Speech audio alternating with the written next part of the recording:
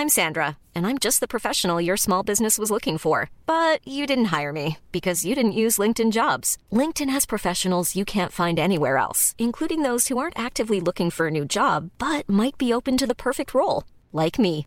In a given month, over 70% of LinkedIn users don't visit other leading job sites. So if you're not looking on LinkedIn, you'll miss out on great candidates like Sandra. Start hiring professionals like a professional. Post your free job on linkedin.com/people today. Jewelry isn't a gift you give just once. It's a way to remind your loved one of a beautiful moment every time they see it. Blue Nile can help you find the gift that says how you feel and says it beautifully, with expert guidance and a wide assortment of jewelry of the highest quality at the best price. Go to BlueNile.com and experience the convenience of shopping Blue Nile, the original online jeweler since 1999. That's BlueNile.com to find the perfect jewelry gift for any occasion. BlueNile.com. You do you, Graham. Welcome back to another episode of Movie Maintenance, where some topics just need discussing. I'm Damien. I'm Handsome Tom. I'm Gabe. And this week we're looking at toxic fandoms.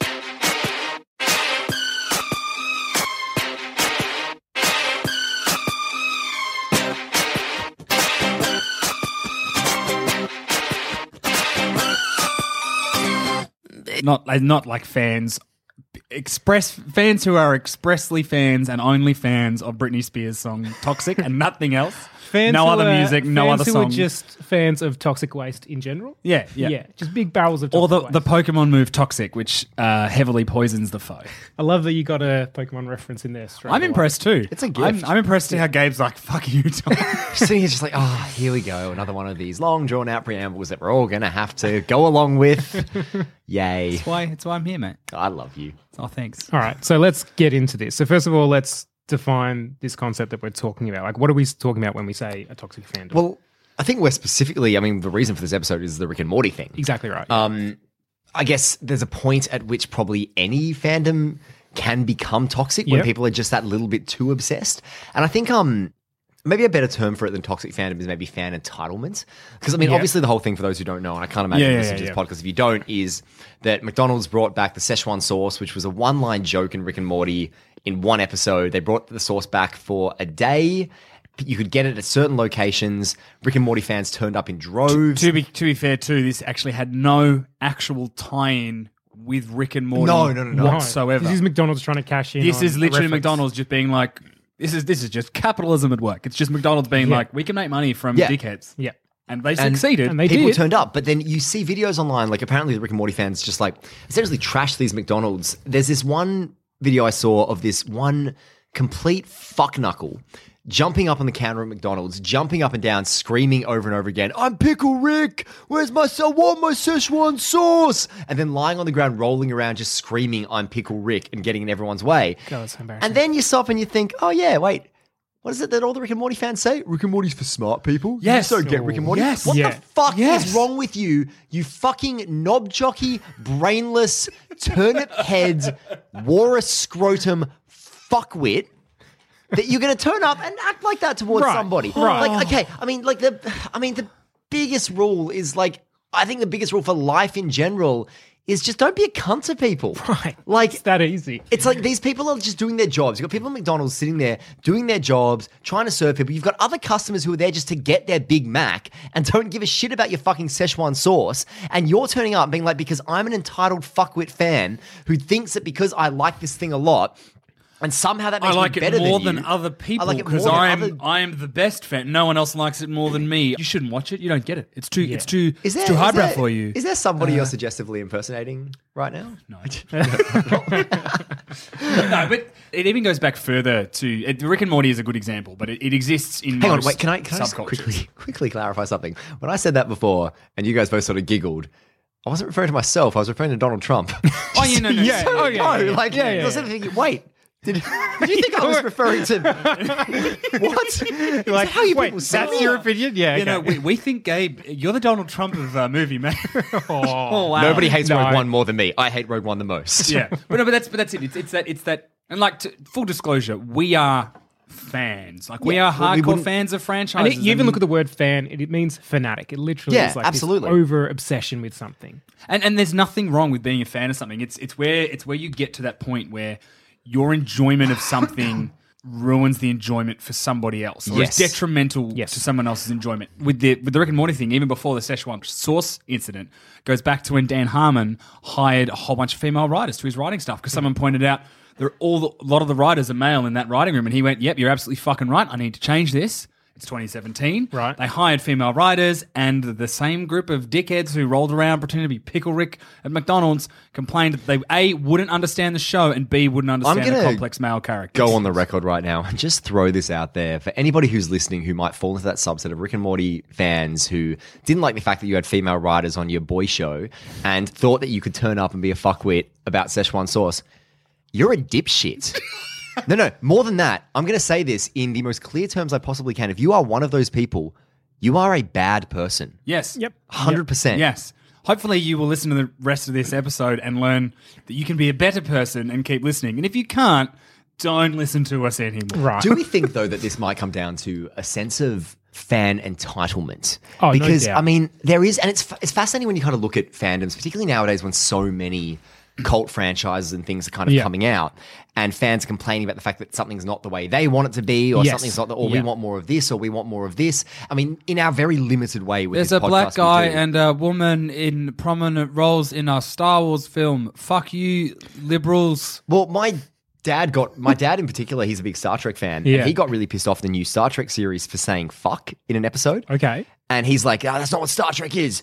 That's not Star Trek. And I was like, well, it's a very different Star Trek to when you like Star Trek in the early 90s. But like, see, times have that's changed. a valid criticism. Yeah. If you can, and again, just to be on the record, we are a show that literally talks about how much we love things and complains and people fuck it up.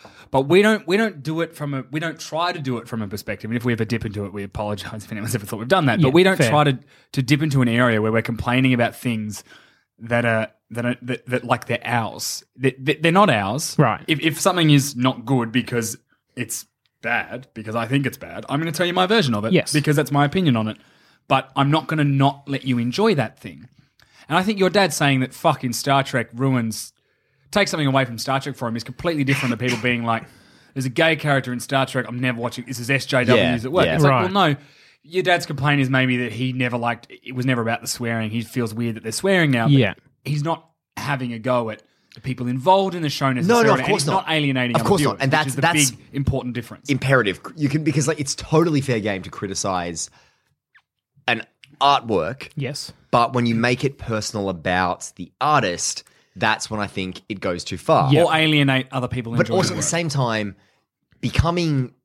Yeah, I mean, I don't know. I guess the Rick and Morty thing is kind of a reflection of fans who basically think that something should be just the way they want it to be. Yeah. And I mean, or like it starts with that and then it kind of extends to the point where it's like, I am so into this that I'm entitled to turn up and be a fuckwit about this or this or this or this. But you also see it like with fan criticisms of all kinds of properties where it's like a new installment will come out and they'll be like, oh, that's not how it's meant to be. That's not like it was in this. That's not like it was in this. Yeah. Ghostbusters is a great Who gives example. that much of a fuck about Ghostbusters? Yeah. Nobody did before it No, was and all literally, if they're complaining about, oh, it's going to shit over the legacy of the other Ghostbusters, every single actor from the previous Ghostbusters was in the remake Ghostbusters, which wasn't a great film. they all but endorsed it. it? Was fine. It was I had a fine. good time. Yeah. Like, it's bizarre. It's that thing where people want new stuff. And to be completely honest, the toxic fandoms and the fans that we're talking about, 9 times out of 10, 9.9 times out of 10 are men. Yes. You will rarely hear a female voice being like, oh, I didn't like the fact that they made Rey a Jedi. That's a bit shit.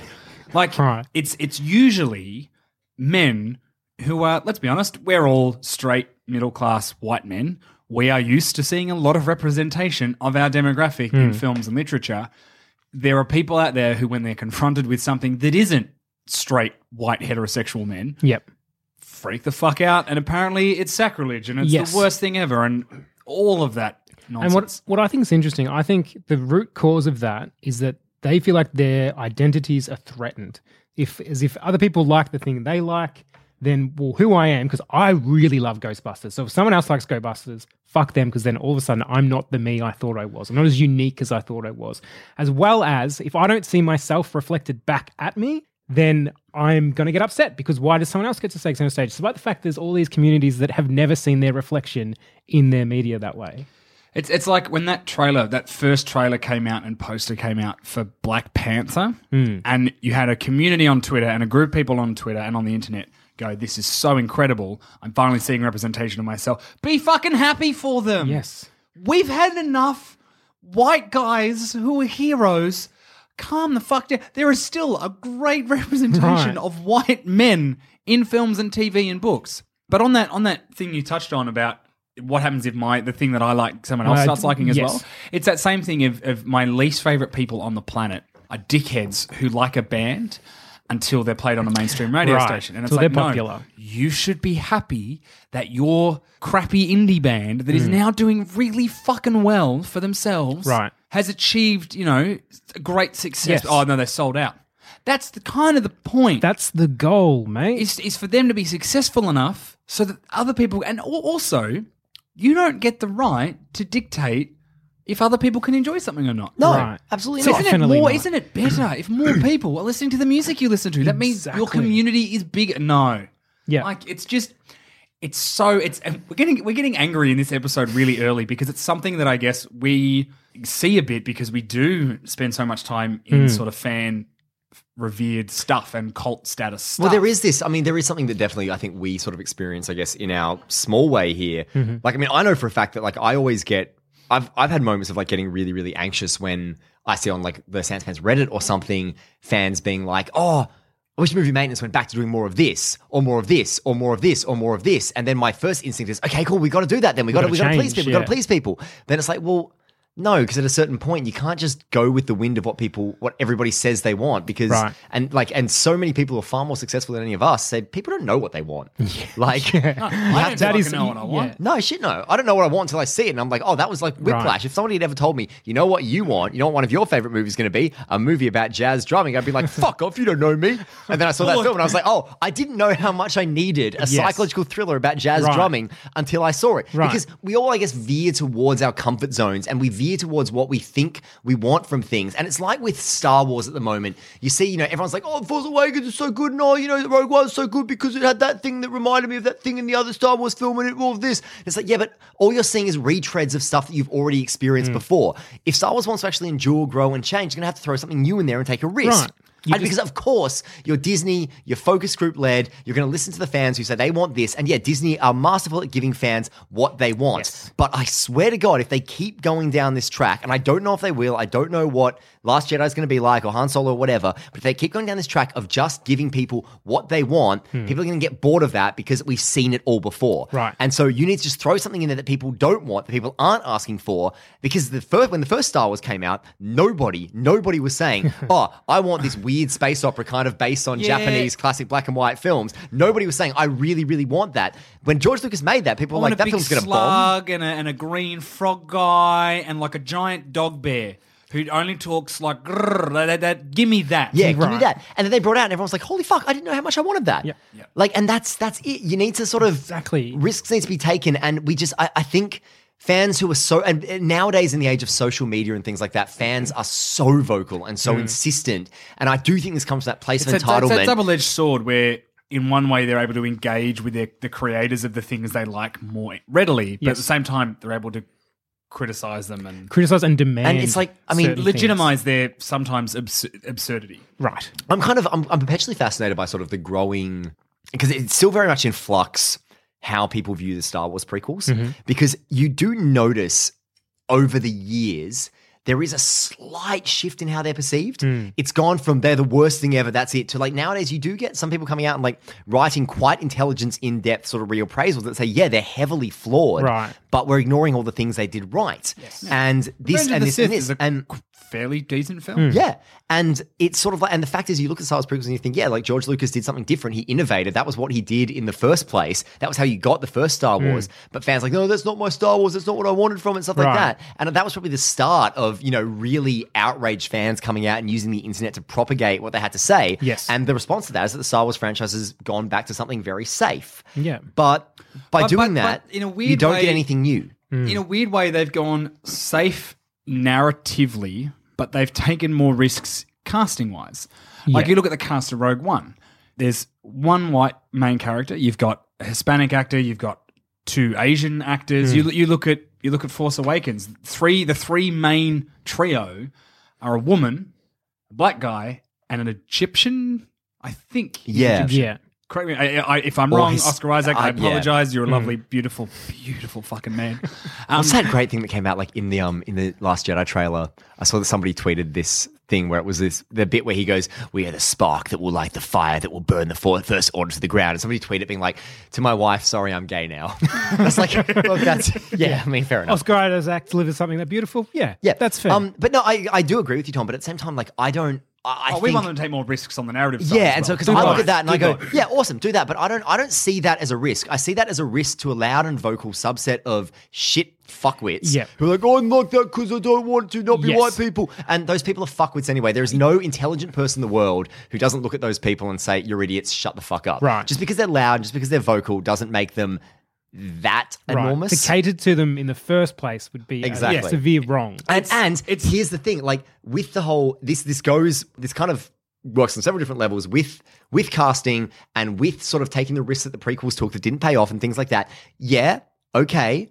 They were fuck ups. Like the prequels, they made fuck ups and things like that. And yeah, this is different to what you originally wanted. But hey, you still have the originals. Yeah, they haven't gone anywhere. You've still got the thing you loved in the first place. Delete on Empire Strikes Back. Exactly. No, you can't watch that anymore. And I don't know about you, but like I would so much rather see the franchises and the properties I love veer off into interesting directions that annoy me and that I maybe don't like than I would see them just give me the same stuff again and again and again and again, because always I would rather something that is an interesting failure than a boring success. Yeah. It's like we've talked about with Fox and their take on X-Men.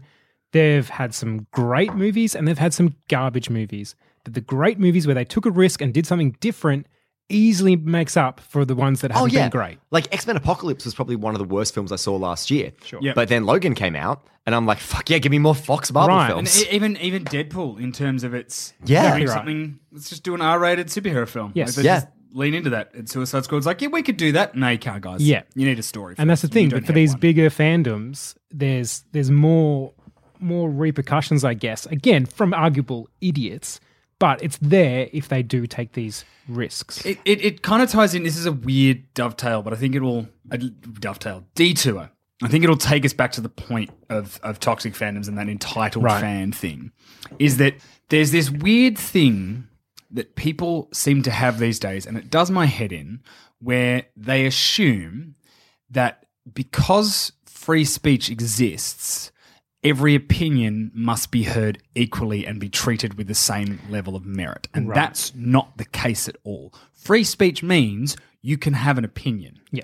But that also means that if your opinion is fucking bullshit or is just like gutter trash opinion, everyone else can tell you it's gutter trash, and you don't get to have the same opportunities to voice that opinion. You're allowed to voice it, but you're not free from the consequences of voicing. You're not free from the consequences, and you also might not be given the same platform. So if your literal opinion is that there are some races better than other races, that is a shit opinion. You're not going to get the same platform as someone whose opinion is that, you know, Lord of the Rings is the greatest trilogy of all time. Like there is a fundamental irony to the argument of anybody who's like, oh, you're criticizing what I have to say, free speech. You're actually compromising free speech by not letting somebody criticize you. Exactly right. Like, yes. You're allowed to say whatever opinion you want, just like I'm allowed to tell you you're a fuckwit. Right. So you're immediately being a hypocrite. And it's like, oh, I'm sorry, did I make a good point and tell you why you're wrong? And now you're like, oh, yeah, you're compromising my right for free speech. Furthermore, if your opinion is detrimental to anyone's well-being, then it's someone else's right to absolutely not allow you to use any platform to share that opinion. Exactly right. So I guess that ties into that. As social media grows, fans grow that sense of entitlement. It's wrapped up in that I have an opinion. So you get people being like, when they did the Wonder Woman screenings and they did women-only screenings of Wonder Woman, and all these guys were like, oh, that's bullshit. It's like, that's one cinema. It's one screening on one night. Yep. The movie is being released at the same time everywhere. It's not a preview. It is the same. It's like a Thursday. It's like a Friday night. The movie comes out on like fucking Wednesday, right? Right. You could see that movie 100 times at 500 other cinemas before you'd miss out on that Friday night cinema. Yes. But dickheads had to be like, oh, nah, that's just, pandering to like minorities and it's that liberal agenda. It's like, no. Also, there are just women like- who just wanted to enjoy Wonder Woman Right. without you. Yes, Yeah, about- right? Almost specifically you complaining Specifically. about Yes. Go the fucking watch it in fucking someone's backyard in a pool, mate. And also on top of that, like when all is said and done, like the whole, there's a woman-only screening of Wonder Woman over here, but a screening that anybody can come to over here. Why do you care? Yeah. Why do you care But so much? that's the thing. They're so entitled and so had everything handed to them. They see one tiny space that they're not allowed to have, and they have to have it now. Yeah. And it's like, ridiculous. again, the flip side of that is that there are so many instances where people from the outside have not Right. been able to enjoy the things that you enjoy. Yeah, but they kind of blindly can't see that. There was a great article that I think I might have shared with you, Gabe, and maybe also Yeah, you, you Damo. shared it with us. Yeah, But it was that article talking about how for so long think it was a we're in that junkie age of the article. geek, that kind of Yes. all the properties that people grew up loving, which back in the day you loved in secret because you'd get punched in the face Right. for, are now mainstream.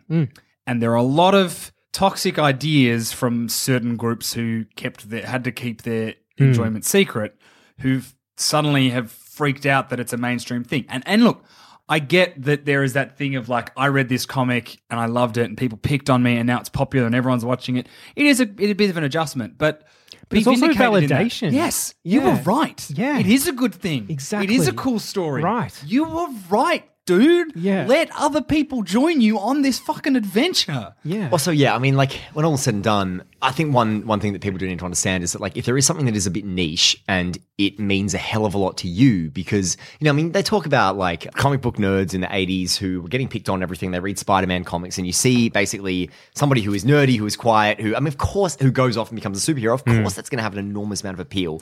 But at the same time, it's like, yeah, so that's your enjoyment of that isn't something that's private to you. Like a lot of people are enjoying this, and the fact of it is, what this means to you is going to be wildly different to what it means for someone else. Exactly. Your personal relationship with this property is not compromised by somebody else's very different relationship with this property. Correct. That's fucking it in a That's great. nutshell. And it's not compromised. It's also not diluted. No, not at all. Not at all. Because here's the thing. What you get out of a property, what you watch a certain movie and take away from it is probably also not what the creator necessarily intended. Exactly. It's just because literally every piece of art to a certain degree is a Rorschach test that is put up, and that you will, whenever you are drawn to a certain piece of art, it's because you see something of yourself in there that you connect to. Usually that's the case. Yeah. And Even on a subconscious level. yeah, absolutely. And other people will see something different. They might see the same thing and maybe you share that, but other people will probably be drawn to something different in Yes. there. I'm Sandra, and I'm just the professional your small business was looking for. But you didn't hire me because you didn't use LinkedIn Jobs. LinkedIn has professionals you can't find anywhere else, including those who aren't actively looking for a new job, but might be open to the perfect role, like me. In a given month, over 70% of LinkedIn users don't visit other leading job sites. So if you're not looking on LinkedIn, you'll miss out on great candidates like Sandra. Start hiring professionals like a professional. Post your free job on linkedin.com/people today. If you're looking for plump lips that last, you need to know about Juvederm lip fillers. With Juvederm Volbella XC and Juvederm Ultra XC, your lip look, whether it's subtle or bold, can last up to 1 full year with optimal treatment and no additional maintenance. Find a licensed specialist and see if it's right for you at Juvederm.com today. That's JUVEDERM.com. Add fullness to lips in adults over 21 with Juvederm Volbella XC or Juvederm Ultra XC. Do not use if you have severe allergies or a history of severe allergic reactions, or if you're allergic to lidocaine or the proteins used in Juvederm. Tell your doctor if you have a history of scarring or taking medicines that decrease the body's immune response or that can prolong bleeding. Common side effects include injection site redness, swelling, pain, tenderness, firmness, lumps, bumps, bruising, discoloration, or itching. As with all fillers, there's a rare risk of unintentional injection into a blood vessel, which can cause vision abnormalities, blindness, stroke, temporary scabs, or scarring. For full, important safety information, visit Juvederm.com. When you're ready to pop the question, the last thing you want to do is second-guess the ring. At BlueNile.com, you can design a one-of-a-kind ring with the ease and convenience of shopping online. Choose your diamond and setting. When you find the one, you'll get it delivered right to your door. Go to BlueNile.com and use promo code LISTEN to get $50 off your purchase of $500 or more. That's code LISTEN at BlueNile.com for $50 off your purchase. BlueNile.com, code LISTEN.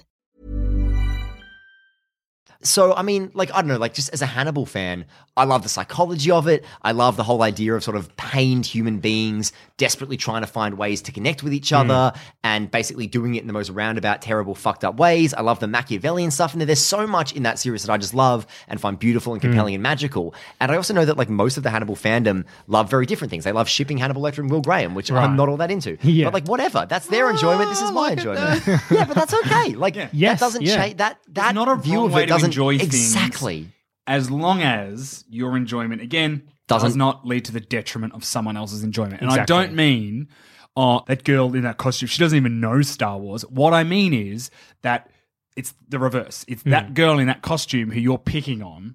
There's the detriment. It's not the detriment of your, because your enjoyment isn't going to change who likes it or who doesn't like it, or if someone gets the name of a Sith Lord wrong, or the name of a like. I fuck up characters' names constantly. Yeah. Doesn't mean I don't like things. It just means I have a shit memory for characters' names sometimes. Also, coming into this sort of idea of, I guess, different people getting different things out of properties and everything. And I do want to use this to actually talk into as a platform to discuss this a bit further, an experience that we all had last year. Just because, like, I know that we all, when you're really passionate about something, you are personal. It is a personal thing to you. Sure. And when something means a hell of a lot to you, that is a personal thing. And I do understand the inclination when somebody else shits on that to kind of have a go at them and get upset at them and whatever and stuff like that. Like, I found, there tended to be this thing that happened to me a lot last year on Twitter when, like, anytime I would criticize something on movie maintenance that somebody really liked a hell of a lot, people would tweet me and be like, well, I didn't like Hannibal, or Hannibal sucked. I'm like, that's okay. You're allowed to not like Hannibal. Right. Just like you're allowed to like Rogue One. Like, I don't think any less of, like, Tom, I don't think any less of you for liking Rogue One. No, you think less of me for a whole bunch of other reasons. Exactly. I think less of you because you're a rotting husk of a useless human being. But, like, you're liking Rogue One is the most... ready to go. Your liking of Rogue One is literally the most minimal of the shit things about your character. Right. But what I mean to say is, like, and there is this other thing with toxic fandoms, which I think is really worth discussing, which is this tendency to attack people who don't like the things that we like. Now, the experience I was referring to is when last year Suicide Squad? What happened for those who aren't on Twitter and aren't aware of this beautiful moment that happened last year that really illustrated the maturity of the entire movie maintenance cast.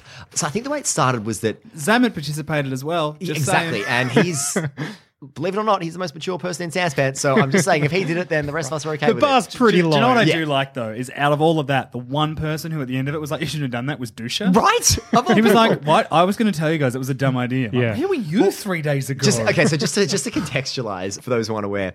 So I think the way it started was that it was last year when that story came out that Michael Shannon fell asleep during Batman vs Superman. And so I tweeted that being like, haha, Batman, like something along the line, a lot wittier than this, I'm sure, because I spend a lot of time on my tweets. But it was something like along the lines of, haha, Batman vs Superman sucked because this. Yeah. And do you know what? It was probably exactly that.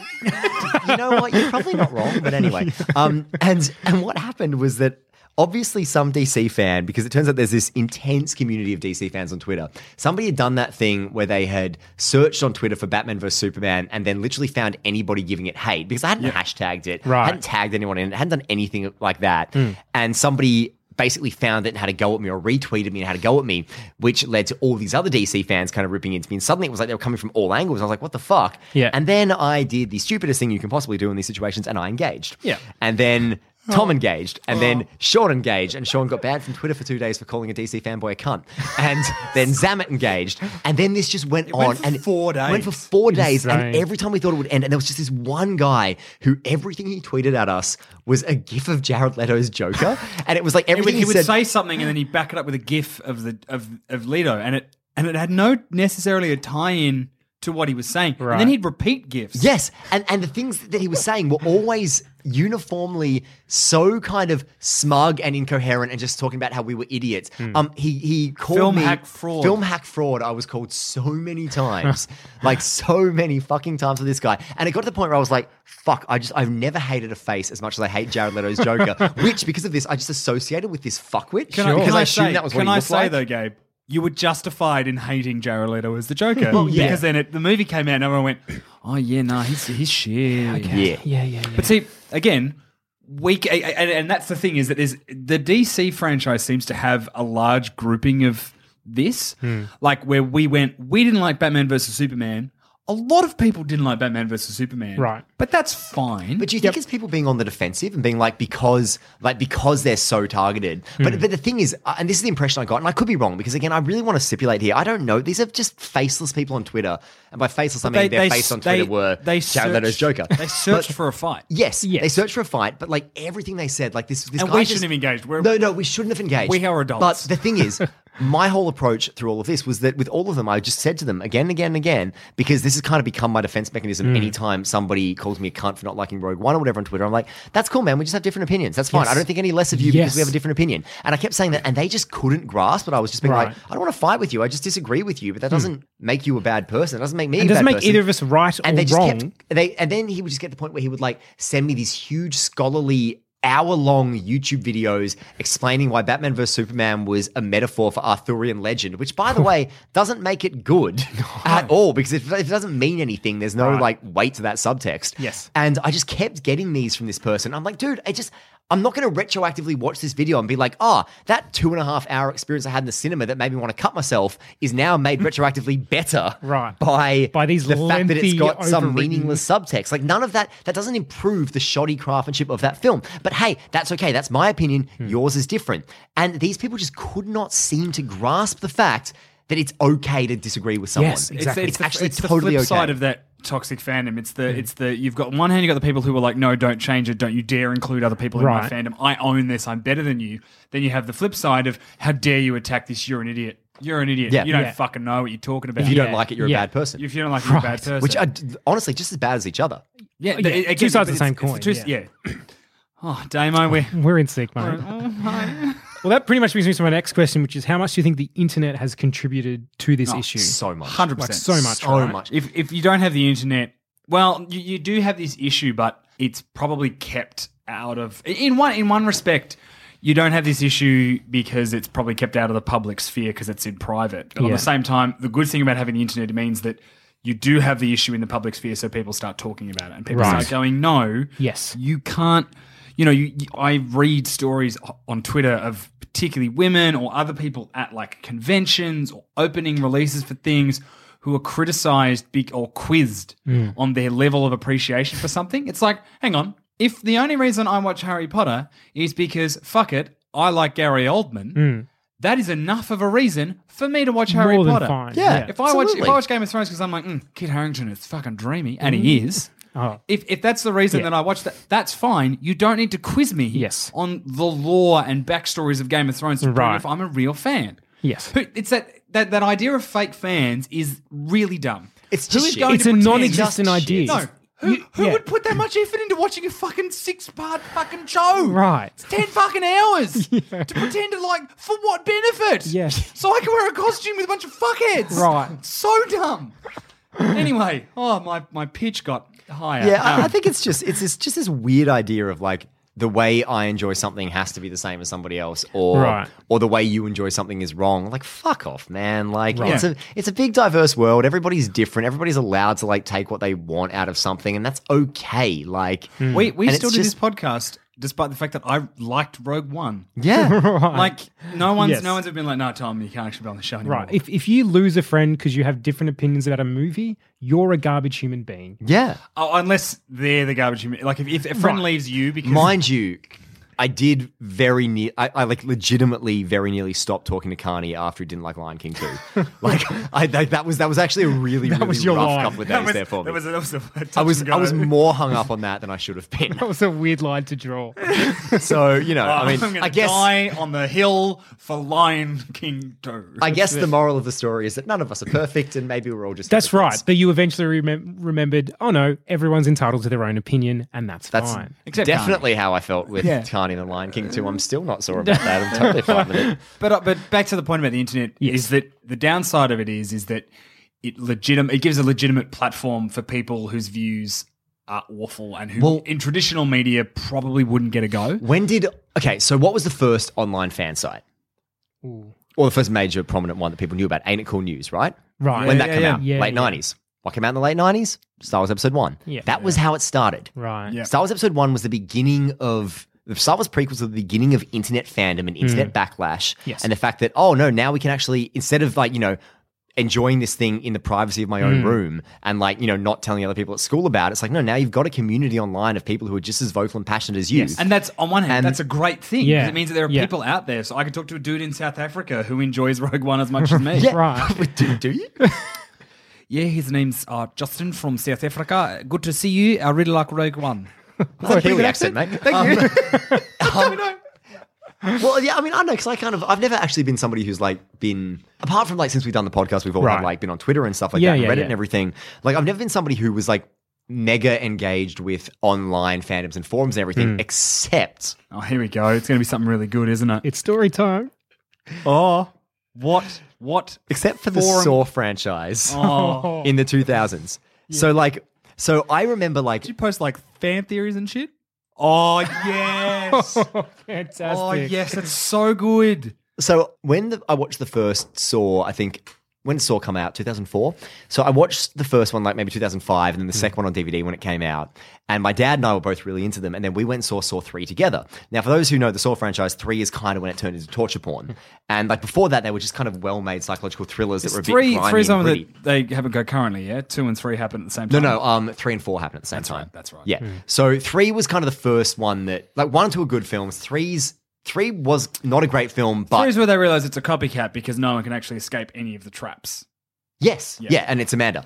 So when 3 came out, I remember walking out and Dad just turned to me and saying, never make me watch another one of those films again. So I was kind of by myself in my Saw love. Right. And so that was the year after that was when I went to boarding school. And the whole time I was sitting there being like, and as the new Saw film was coming out, I was like to all my friends there, I was like, hey, you guys excited for the new Saw? And everyone was like, no, fuck, why would I want to watch that? Yeah. And so I was kind of like a bit by myself in it. So I spent a lot of time on Saw fan forums, sharing theories, rewatching the films obsessively, coming up with fan theories, all of that. And then Saw 4 came out and I remember going to see it by myself and walking out being like, that sucked. That was so shit. None of the things I wanted to happen happened.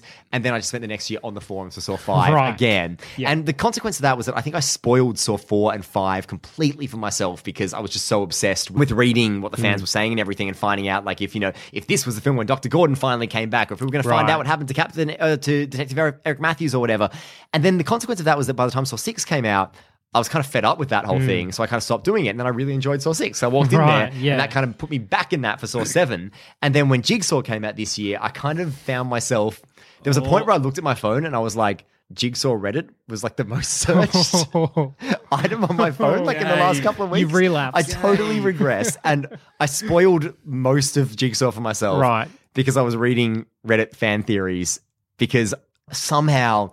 Saw 4, which was the one I was most obsessed for, came out, or in the lead up to, came out in 2007. That was 10 years ago. I literally regressed to 15, 16-year-old me when Jigsaw came out. And then Jigsaw came out and upset me as much as Saw 4 did in 2007. And that's so I guess we all just... go in cycles. Yeah. Do we ever really change? Probably not. Probably not. And that's the interesting thing because toxic fandoms, ultimately, they're toxic to everybody. They're even toxic to the person who's feeling this way. How the fuck can you enjoy your fandom when you're so busy getting angry about how someone pronounces a wizard's name in Harry Potter? Yeah, where is that enjoyment coming from? You are not any of the houses, you're a squid. And just to go back to the internet thing, like I think there's 2 issues with it. One is that there was always those people who were kind of like, would tell people how much more they knew about a certain thing, and they used to be sort of isolated to their little friend groups or whoever would listen to them. But now they get to only reach talk across within like the a internet. 10-meter radius because they don't run away. So most people would be like, I don't really care what you have to say, and walk away. But now they can reach across the internet and tell somebody they're wrong. Yeah, like anybody, realistically. It legitimizes the one downside of the internet is that the upside is it connects so many people to so many other people, and it fosters communities for people who enjoy, like, so when you were lonely at boarding school, you had, and I'm not being an arsehole here. I'm genuinely saying you had a group. Tom? When you were lonely and friendless at boarding school, and the Saw movies was your only source of joy or happiness. Don't know what that says about you. No, I know exactly what that says about you. But you read into that whatever you want. But no, what I mean is that you found a community of people that you could talk to about like-minded things. Yeah, which you wouldn't have been able to do. Which is amazing. And like the only sort of forum engagement I've participated in was Pokemon. And I'm not one of those people. So there are people who like Pokemon. Right. And I'm not. giving my Pokemon fun nicknames, and there's a bit of planning into what I catch and what I train up and stuff, but I don't do the kind of breed Pokemon specifically to have this ability and this moveset. Like, that's not. It's never been that's the factor for me to do it. But I used to engage with forums talking about that kind of stuff, and I used to ignore that stuff, and I'd go to other forums, and you filter your way through it. But it allows you to connect to other people and learn different techniques and strategies and like-minded, and that's the bonus. The downside is it also allows all of the know-it-all dickheads. Yep. Right. So imagine you have a lot of villages, and in every village there is a village idiot. Now they can all fucking talk to one another in a special village idiot forum, and then share those ideas with you. Right. And then you might elect one president of the United States by accident.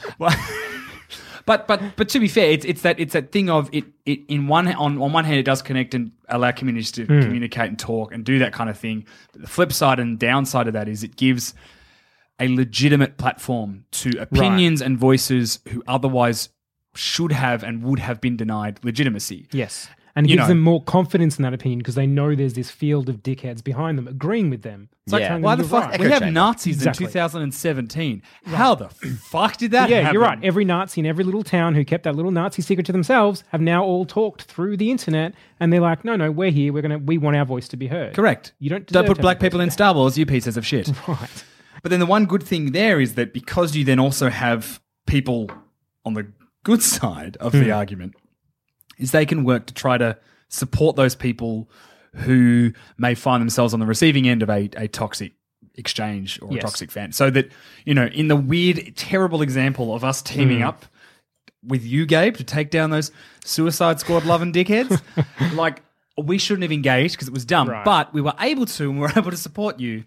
I'm not condoning that you should do that because you can't win that argument when you're dealing with those kinds of people. This is like a straight up case of do as we say, not as we do, because that was fucking dumb. Right. It was do what Dusha would do, which is don't engage. Yeah. It's probably one of the only instances in which I'd say do what Dusha would do. But definitely. That's how I live my life. I think what would Dusha do? WDDDDDD. That's too many Ds. That's way too many Ds. Oh, dear. But that's the thing. And for what you're talking about with these people who sort of self-proclaim themselves the judge on whether someone else can call them a fan or not, which I read this really great term, might have been that article you shared, where they geek gatekeeping. That's it. And I cannot remember who it was from. And it's doing my head. It was on Junkie, but I can't remember who wrote it. There you go. Junkie, yeah. So, and again, I'm really sorry I cannot remember the author's name, but it was a brilliant article. Yeah. Have you ever had someone try to gatekeep to you on one of your fandoms? Oh, yeah, absolutely. Not too much, because again, I'm a white middle-class straight man. Right. So the fact that I enjoy things... You have to waltz on through. Oh, yeah. I can get through life fucking pretty easily. But I've definitely had people tell me that, you're not into it enough, or that's not how it is, or it'd be better if you... the example is the sort of the Pokemon thing. I've had people be like, that's not really, why would you play like that? It's like, because it's fun. I like naming my Pokemon with full normal people names sometimes. Trevor. I literally on my current game have a Pokemon whose name is Helen Green. I did an article for Den of Geek recently about Hannibal, and I had somebody comment. It was like the first comment on the article being like, "Wow, it's pretty obvious that the writer of this article doesn't understand Hannibal at all." Oh. And I was like, I had this moment of being like, "Fuck you, I'm gonna," and then I was just like, "Hang on. Why do I care?" Right. Like, why do I care what this person thinks? Like, anybody who knows me... Would you talk to a fart in a bag? No. Cool. Yeah. That was it. And I didn't respond. I was just like, I kind of looked at it for a moment, and I was like, and I had this kind of surge of offended, like, fuck you, I know Hannibal, like back to front, which I do. I think anybody who knows me knows that I do, probably on an unhealthy amount. Yeah. But I kind of had this moment that I was like, hang on.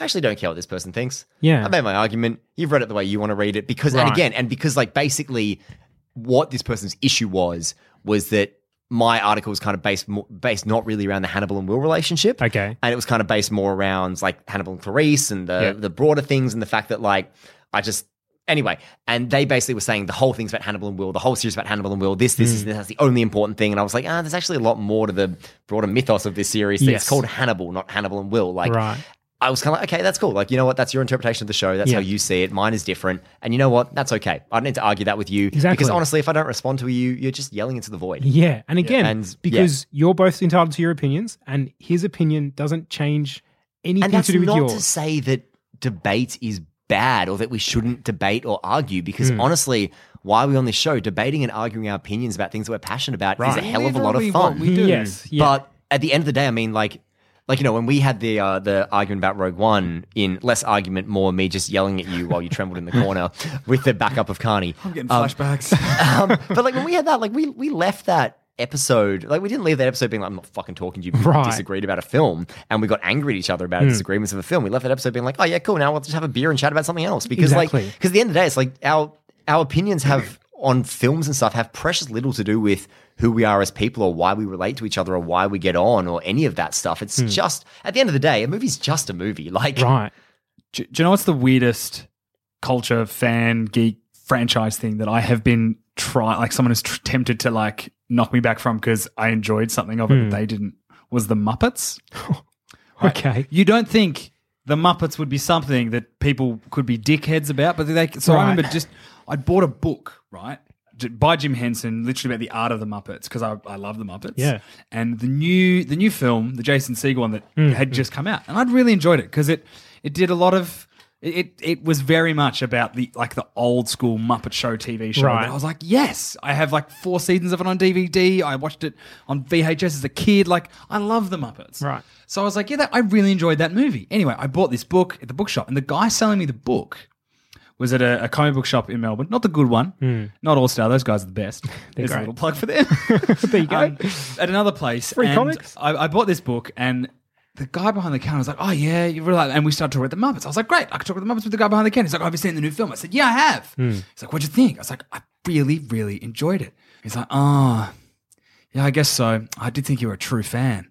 And I was like, oh, true fan. Like, what the fuck? And what does that mean? He's like, you know, like I've watched a lot of it, and it's very derivative and stuff like that. He's like, you'll read this book and you'll understand that it's not something that true fans of the Muppets really enjoyed. And I was like, that's fucking weird, right? You just sell me the fucking book. I bought the book, read the book, watched the movie again, stand by my original opinion. Good. But how weird's that? Super weird. It's really strange. And like the thing with toxic fandom is it's the geeks that were bullied have turned into the bullies. Yes. Yeah. They're like, they cannot see the irony arena. of the position they're in. It's disgusting. Like, it's honestly terrible. And I think it generally comes from, they're overcompensating. It's like you see a guy come in and he's got 3 Superman tattoos because that's who he is. I'm the guy with 3 Superman tattoos. And then he goes to a convention and there's 10 other people with 3 Superman tattoos. And all of a sudden he feels like he's less of who he thought he was. You're not. There's just 10 other guys with 3 Superman tattoos. That's okay. They're like you. Go be friends with them. Yeah. If anything, you're going to get along great. Yes. You've just found 10 new buddies. Well, I guess like there's always this, I mean, this isn't like to do with necessarily like movies and stuff. Like I've been to quite a few Bruce Springsteen concerts. And have you? Yes, I have. And the thing about it is like, you go to them and there are, and like I've been sort of on like Facebook groups and stuff like, looking for extra tickets and stuff like that and like checking out what set lists and everything. And I consider myself like a really big Bruce Springsteen fan. But there's always this sense when I go to the concerts, when I turn up there and I'll sort of talk to somebody and they're like, oh yeah, you're going to be down in the pit, like right at the front. And I'm like, no, I'm sitting up in the seats. And they're like, oh, okay. And it's not like, they don't say, oh, you're not a true fan or anything, but there's this sense of like, oh, well, or then like I remember meeting somebody once who like had been to the concert the same week as me. And he was like, oh yeah, how good was the second one? But when he sang that in the first one, I was like, oh, I only went to one of them. And he goes, oh, okay. Oh, okay. And I'm like, well, on the one hand, like I just don't have that much money to go to like, but then there are Springsteen fans who like literally save up for his tours and go to every concert around the country. Right. Like, and follow him pretty much around the country and everything. Fine. That's great. Awesome. I would love to do that. Don't look down at people who can't do I don't Right. like, I don't have the money. And on top of that, like, I can't afford it. And ultimately, when all is said and done, like as much as I love Bruce Springsteen, and believe me, like, I kind of feel like when I'm sitting there listening to his music, being amazingly moved by it, reading his book, like on the verge of tears because what he says is so fucking beautiful and loving his work, I don't think that experience can ever be denigrated by the fact that I'm not in a position to sort of, I guess, enjoy him as thoroughly as you, even though I kind of feel like I do. Yes. And I mean, like, as much as I would love to, like, fork out every extra cent I've got and, like, follow him to 2 different concerts, like, yeah, I've seen 1 3-hour concert. That was amazing. That was great. But, like, I also kind of want to eat this week. And I also have other things that I'm into as well. Yeah. Like, I have other things I want to do. And it's like, yeah, cool. I'll make an allowance of my time and money to celebrate this fandom and do this thing and everything. And I want to be a part of that. Right. But, like, I also am a human being who has, like, a life and a lot of things going on. And, like, unfortunately, I just can't devote that much time to something. And no one deserves to be criticized for not meeting your quota of what you think they should be. Exactly. Ridiculous. Yeah. Who died and made you king of the fandom? Exactly right. That's it. And I wanted to ask, I was even thinking more in relation to sports. So obviously you're a Geelong supporter, you love your footy. Yep. I'm taking this chance again. Okay. And you go to the footy, and I've had this where I've gone to the footy and I'm a Hawk supporter and I've been with all the Hawk supporters, and there's been some just monster asshole behind me being just a fucking menace and just ruining the game for me. And I'm thinking, if you're a subset of the Hawks supporters, do I want to be a Hawk supporter when you're representing all of us? Yeah. It's that weird thing of like, it's like I am a crazy Geelong supporter. Yeah. And so my fiance is a Geelong supporter as well. Right, that helps. But she's not as crazy as I am about it. Like I literally have two football jumpers, like Guernseys. I wear 2 games and wear one when I watch them at home on TV. Okay. Right? That's cute. That's the level of absurd. I have a pair of shoes I wear to every game. Right? How long have you had these shoes for? Since 2009 grand final. Okay. So that's where we're at. But she enjoys it. She likes going to the footy. We like going together. Do I know more of the players' names than she does? Yes. Do I know more of the different kind of things on the players' names of other teams? Yeah. Yes. I love football differently to the way she loves football. Right. She doesn't enjoy it any less. When Geelong win games and it's a close game, she doesn't get any less excited. Like when speaking of the Hawks, we're at that game where Dangerfield hurt his leg and he came back out and kicked the best. Her enjoyment wasn't lessened by that, but I know people who'd be like, well, if you can't name every captain since 1972, you are not a true supporter. Yeah. And it's like, no. The one thing I won't say is someone who changes teams when their team's doing shit and then jumps back on the bandwagon. Yeah, they're treacherous that's a different bastards. thing altogether, yeah. Arguably not a fan, yeah. But there's no, in sport, there is that kind of weird representation of you when you have bad supporters. But I will say this, when there are bad supporters, generally the good supporters will very, very, very loudly and very quickly go, nah, we've got nothing to do with them, just letting you know. Nothing to do. So, when the whole Adam Goodes stuff happened and Gab's no idea what's going on here. I'm glazing. We'll pull you back in a sec. But when all that stuff happened, I was proud to be like, no, I'm a football supporter who can proudly say that, no, I'm never going to boo Adam Goodes because he's Indigenous or because he won Australian of the Year and because he threw an imaginary spear at the crowd on, I don't know, an Indigenous game where he did an Indigenous celebration. Ultimately because he's proud of his heritage. That's fucking weird. Anyway, so that kind of thing is that you find that sports fans are pretty quick. And that's the positive, I guess, of online communities is that people are pretty quick to isolate dickheads. Yes. And to bring Gabe back into it. So when there is something that you are such a strong fan of and there's this 5%, 10% representation of assholes who ultimately do have the loudest voices, does it sort of ruin it a bit for you? Does it lessen your... Do you know what? In a way, I sometimes feel bad for liking Rick and Morty because I'm like, I'm feeding those dickheads. But I like the show and I like Dan Harmon. It's a clever show. It's well written. And I'm like, every time I'm like, oh no, it's really clever. I'm like, fuck, do I sound like one of those dickheads? It's like, no, it's really you've really got to know about quantum physics and nihilism to really get it. You're like, no, they've got fart jokes in there. It's fine. Yeah. Just chill out. I have to admit that there are times where if I see a fandom being a bit bad about something I care about, there is a part of me that's like, ooh, that hurts a bit. I think the truth is though that in the end your enjoyment will win out because I find absolutely. It's like with the whole Springsteen fan thing, sometimes people like that and I have those conversations and it almost ignites this insecure thing in me where I'm like, wait, maybe I'm not a big enough fan. Maybe I should do more of that. Maybe I should have saved that money. Maybe I should be in the front. Maybe next time I should be in the front. And then the first Springsteen concert I went to, I was up in the rows. Yeah. And then I was like, maybe I should be. And then I was in the mosh pit and it fucking sucked. I was in there and I'm getting jostled from all angles. I'm like, dude, you're not at Rage Against the Machine. You're at Bruce Springsteen. Just enjoy the fucking music. And the next time I went and sat back up in the seats because I was like, I had a better time up there. Yeah. If you're right down at the front. That's right. You're entitled to enjoying it your way. Exactly. And, and that's just what it is. And then ultimately, maybe it's kind of my neurotic sort of, oh my God, maybe I should enjoy this way. Maybe I'm not big enough fan. Maybe I should, have I fucked up here? But then I'm like, actually, no, at the end of the day, you can't take away the experience I had or the enjoyment I have. And one thing, Harry Potter, it's a fandom that I wouldn't call toxic in the same way Rick and Morty is, but I find the Harry Potter fandom supremely irritating. Like the amount of there is 100% toxic people in it. Of course there are, but like it's just the amount of like, particularly the 10-year anniversary, and they all came out of the woodwork, like with all the BuzzFeed articles being like, 10 times, Professor McGonagall was the best, or 10 times J.K. Rowling. Professor McGonagall is the best. She is the best. She's the best character in the series. But just this kind of insipid sort of, anyway, and all the gifts from the movies. And by the way, the movies aren't that good. The books are amazing. The movies are not very good. Can I say, rewatching them, the first 3 films, when you watch them, because they've been on TV recently, right? Watching the first 3 films, you go, man, they really got the wobbles later.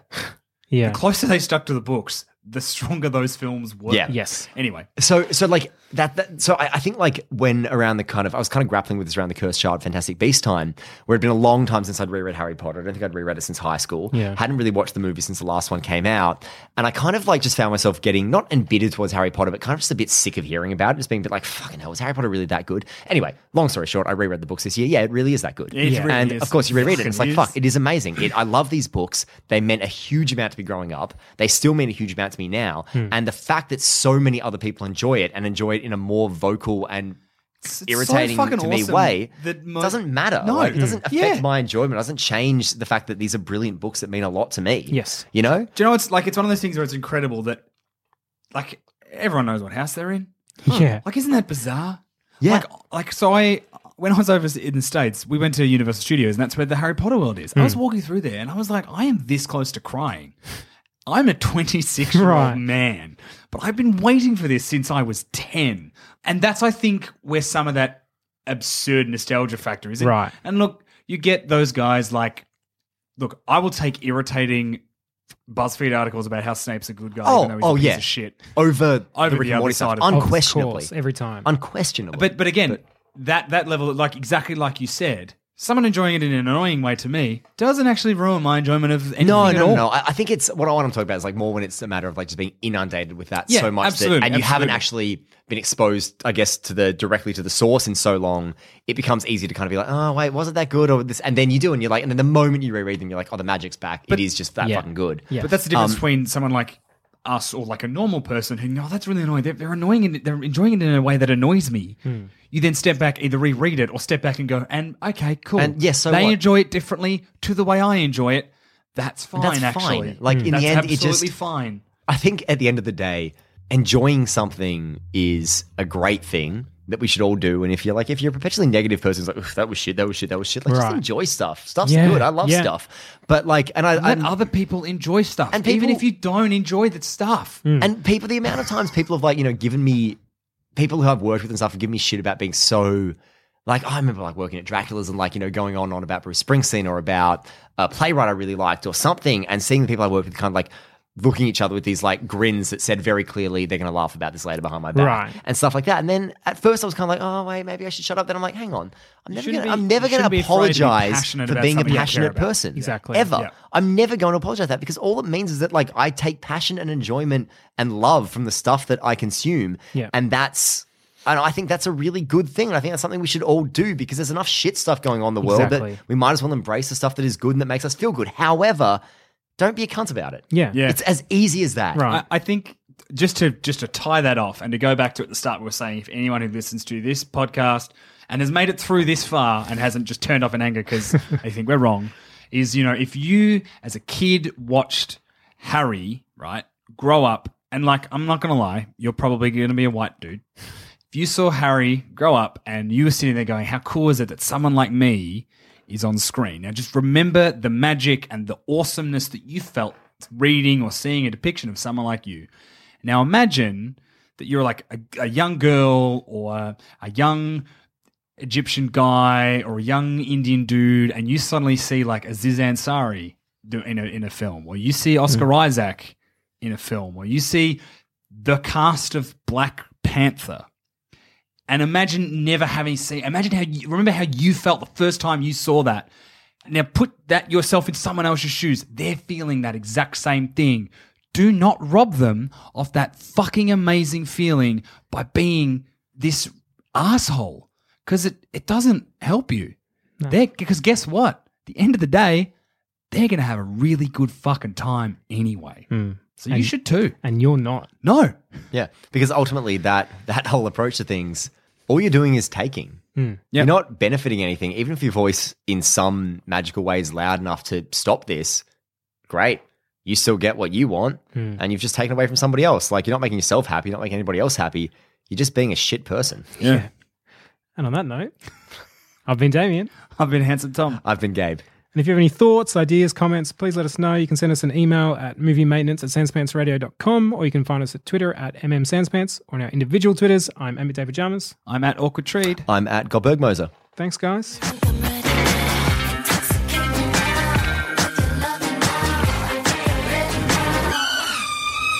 Thanks for listening. If you want to help support the show, why not become a member at sanspantsplus.com and get early access to our shows, a bunch of exclusive content, and much, much more. That's sanspantsplus.com.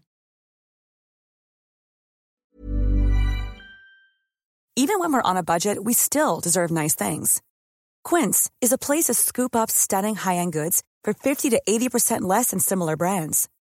They have buttery soft cashmere sweaters starting at $50, luxurious Italian leather bags, and so much more. Plus, Quince only works with factories that use safe, ethical, and responsible manufacturing.